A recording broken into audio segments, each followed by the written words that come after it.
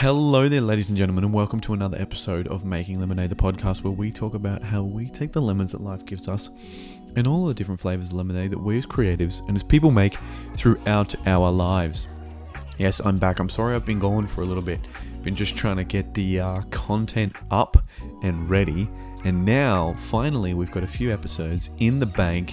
So I've been recording these a little bit on bulk. So hopefully we should have some episodes, enough for the next month for now, which is good. So we'll have enough for once a week. We're up to episode 114, I believe. I could be wrong. No, I believe it is 114. Yes, it is. It's 114. And this week we're going to be talking about... this episode is entitled That's When Art Steps In. But really what we're talking about is there is no art without feeling. That's right. That's When Art Steps In was just my running title. But there is no art without feeling.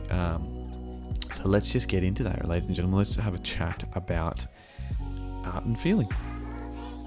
See you on the other side.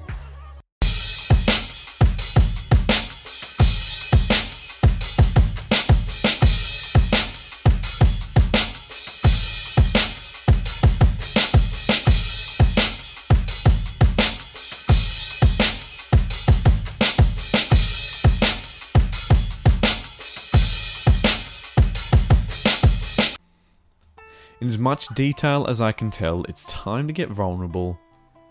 Tell my audience, my friends and followers exactly why I do the art and make the things that I do. As a child, I would draw on everything. Sketch pads, walls, as most children do. I even remember painting my brother's face. I drew Superman because he was my Jesus. I drew Batman because he was a deity of warning of what I could become if I let my darker feelings become my only gear. Even as a kid, I knew this. I drew and drew and painted and drew, imagining exactly what life with a pencil and paintbrush perpetually in my back pocket would look like. Fantasizing about becoming my generation's Andy Warhol. When I was 19, I met a girl. Nay, I met a force of nature. She was a true mountain mover, or at least I felt so. When she first walked past me, I felt it. I saw her halo. It was painted with black soot and dirt from years of turmoil. I could still smell the smoke. However, I could still see that halo, though. I felt it. I heard it sing to me. She was a true entity of grace. I wasn't ready for her. The world wasn't ready for her. She was my Cinderella. The irony, though, I was the beast. Look, I mean, at this point in my life, I had to let go of drawing for a minute.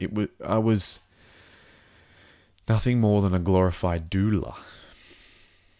My art was hip-hop and poetry. I used my limited understanding of the English language to communicate my feelings amongst an art form that was simply culturally inappropriate as it pertained to my position in the world.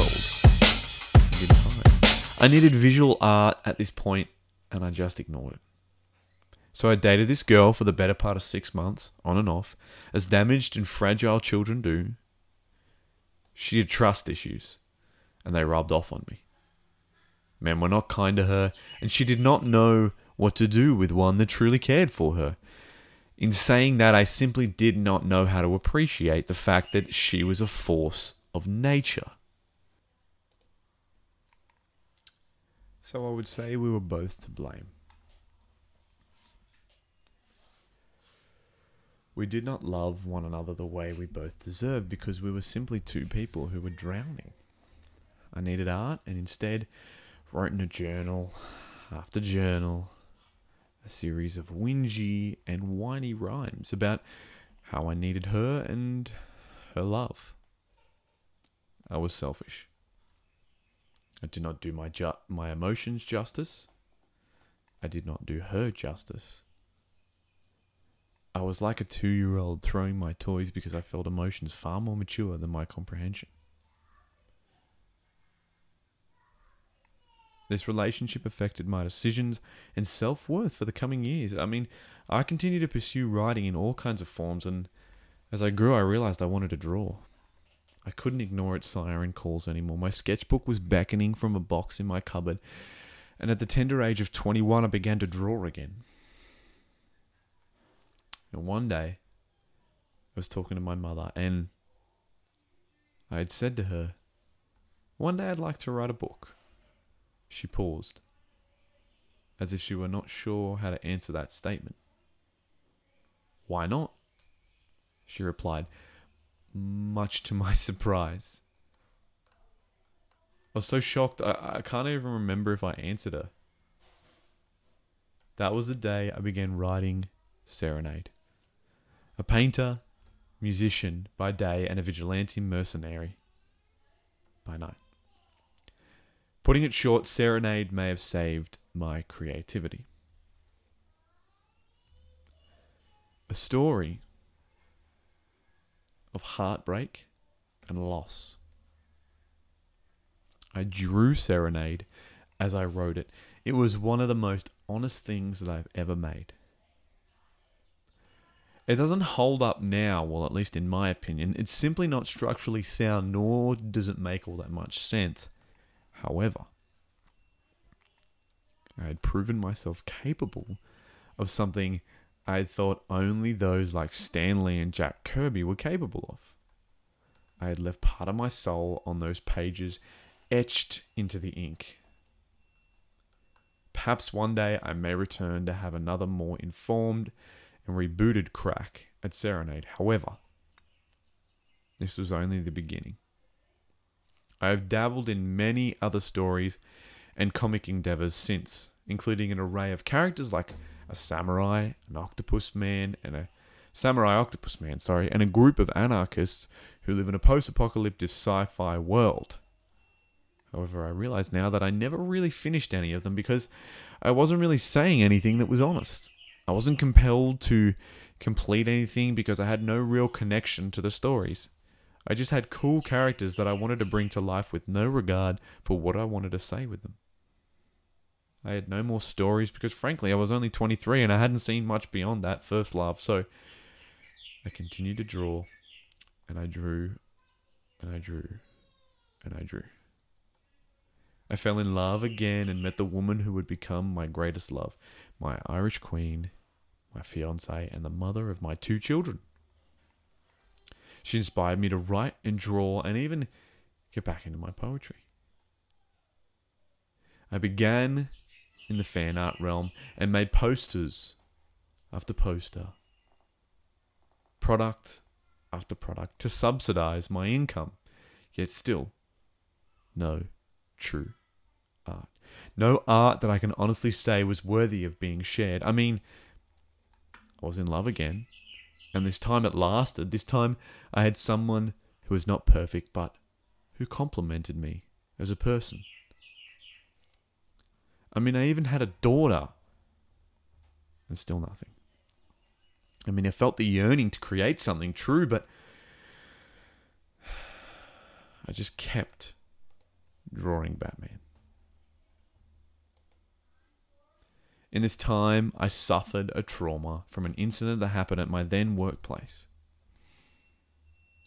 About a month before my daughter was born, it was not an easy time, but I still kept drawing Batman. Now I know that at this time I was simply keeping myself entertained, or rather distracted. I was processing. I was not capable of sharing my own truth. Leap to 2020, the year begins and we are all optimistic. This is our year. I was ready for the best year of my career. Bushfires were raging through the New South Wales inland.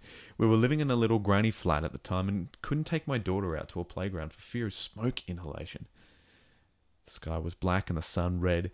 We were living in what looked like a scene at a rain of fire. We were already suffering, and well, COVID-19 hadn't even hit yet.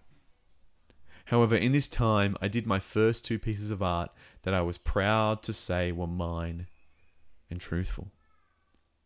I had created a character named the Sand Girl based on my daughter after seeing her play with sand and throwing it over her head at the beach while we were away with family, and I was inspired to make true art. The other was the aptly named Fireman to support the Royal Fire Services of Australia. I think I only really sold one because I had not earned my audience's trust. I believe that was because my work was not sincere or truthful. Then COVID hit. Like a ton of bricks, and like a lot of people, I lost my steady paycheck, also known as my day job, and I became a stay-at-home dad. What a task that was. This was when I started feeling, writing, journaling, allowing my honest and deepest of emotions to be felt. Suffering through another trauma, but this time we were not alone. We all suffered through it, together as a species, as a planet. And now, ladies and gentlemen, this brings us to today. Here we are at the crux of the story. 2020 happened. I kept drawing a little bit of fan art through last year, but now I'm far more in touch with my feelings, my pain, my triumphs, and I believe it's because I actually had time to think and process them. I've had time to work on me internally. I've finally had time to work on getting rid of the fearful part of me, the parts of me that were holding me back artistically and personally. I know now my emotions want to be felt. And that's why I paint. That's why I draw. That's why I write. That is why I create. It is expression, and deep down I have always known that is why I've been drawn to art my entire life, as a means to express my deepest and most intense of feelings. My fears and my struggles, the things that make me feel insane, the wildest of thoughts and the deepest of loves. And you can have this too. You see, art helps with the pain. Art helps with the remains.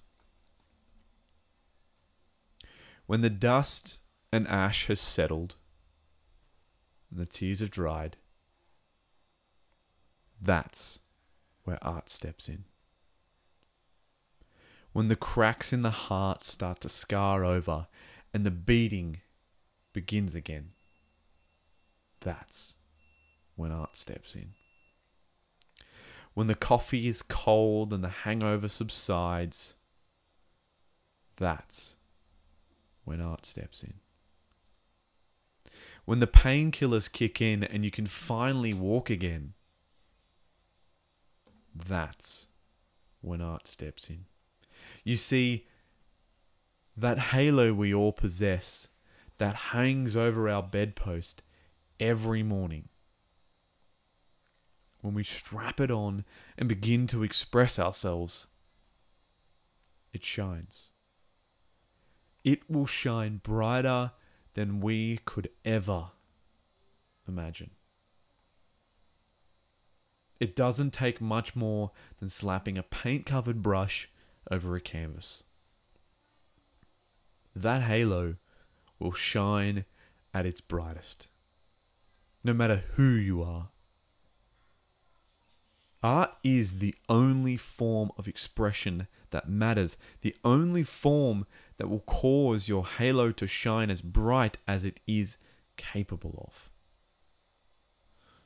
Some call it the zone. Psychologists call it flow state. I suppose that's what it is. A zone that we disappear into. I believe when we are in this state, we are tapping into our humanity. That's why it feels so right. It is an alignment of the true self with the universe. It is the removal of the masks we wear.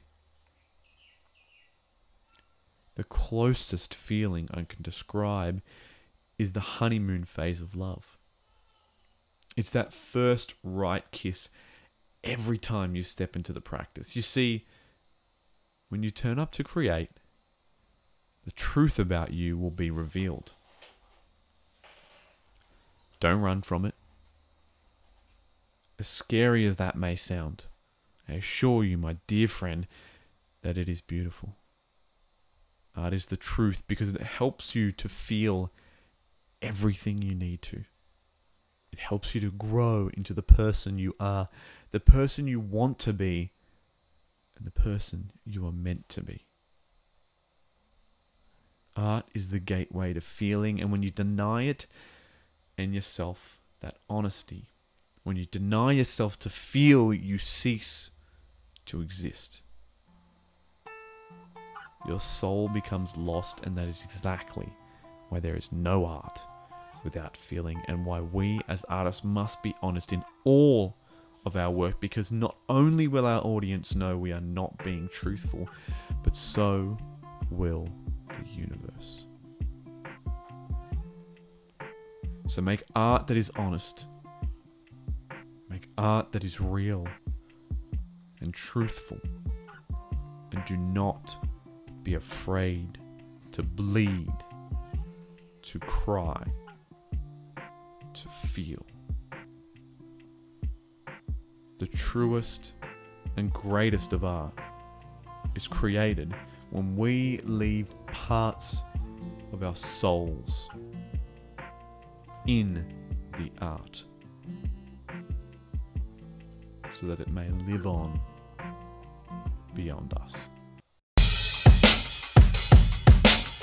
Thank you so much, ladies and gentlemen, for listening this week. You made it again. We made it to the end. Thank you. That was a very full-on episode.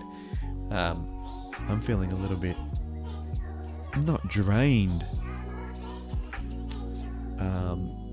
But yeah, that was full on. I don't know what the word is I'm looking for. I hope you're okay on the other side of this. But that was a very important episode for me to do. I've been having some trouble lately shipping my art psychologically, because I keep thinking, maybe no one will care about this. And I listened to the Creative Pep Talk with Andy J. Pizza, and one of his episodes was about the love languages of art, and he reminded me that often art, no matter what content we're creating, needs to be made because you never know who it will get to. And I do hope this gets to one of you out there. That's all I try to achieve. I don't care for the masses anymore. I want to just get to one of you. And if one of you is listening to this and this gets through to you, make some art from the truest, deepest part of you today. Guys, thank you so much for listening. I really appreciate every single one of you who listens.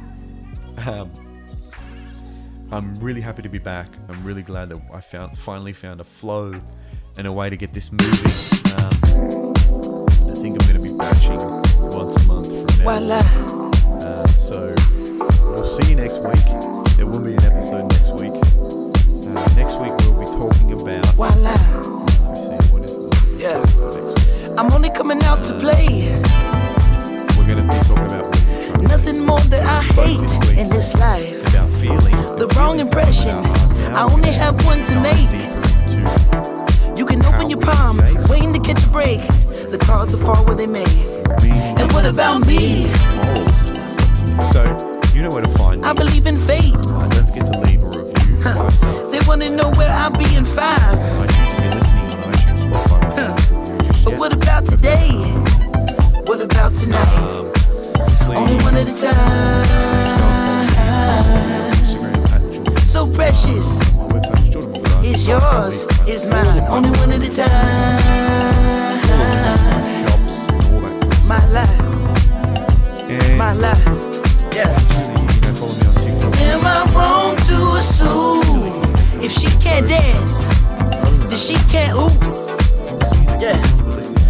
Am I wrong to say if she can't dance, then she can't ooh? Hey, I never wanna waste your time. My life, so precious, is yours, is mine. And look at the time. My God, so precious, is yours, is mine. Only one at a time. So precious, is yours, is mine. Only one at a time. My life, my life, yeah.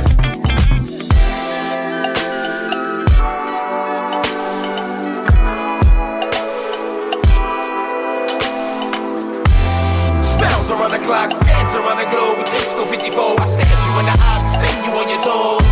Music and music without soul. Filling the top rows, shine through blindfolds, past the nitro. Rock the love boat, get high to get low. Chill the Merlot, step in your fast mode. You pick up, we gon' go. Make love once a more, we rest and encore. Doodle that, hey. Break you off and you get cat. Hey. Never seen no one this gorgeous. Pay your whole damn mortgage. But when you look at the time, hey, still you the one on the mind, hey. Still you the top of the prime, hey. Thank God that it's Friday. Tonight let's be the life of the party. There's nothing to me. Get up and move your feet. I never wanna waste your time. My life, so precious, is yours, is mine. And look at the time. My God, so precious, is yours, is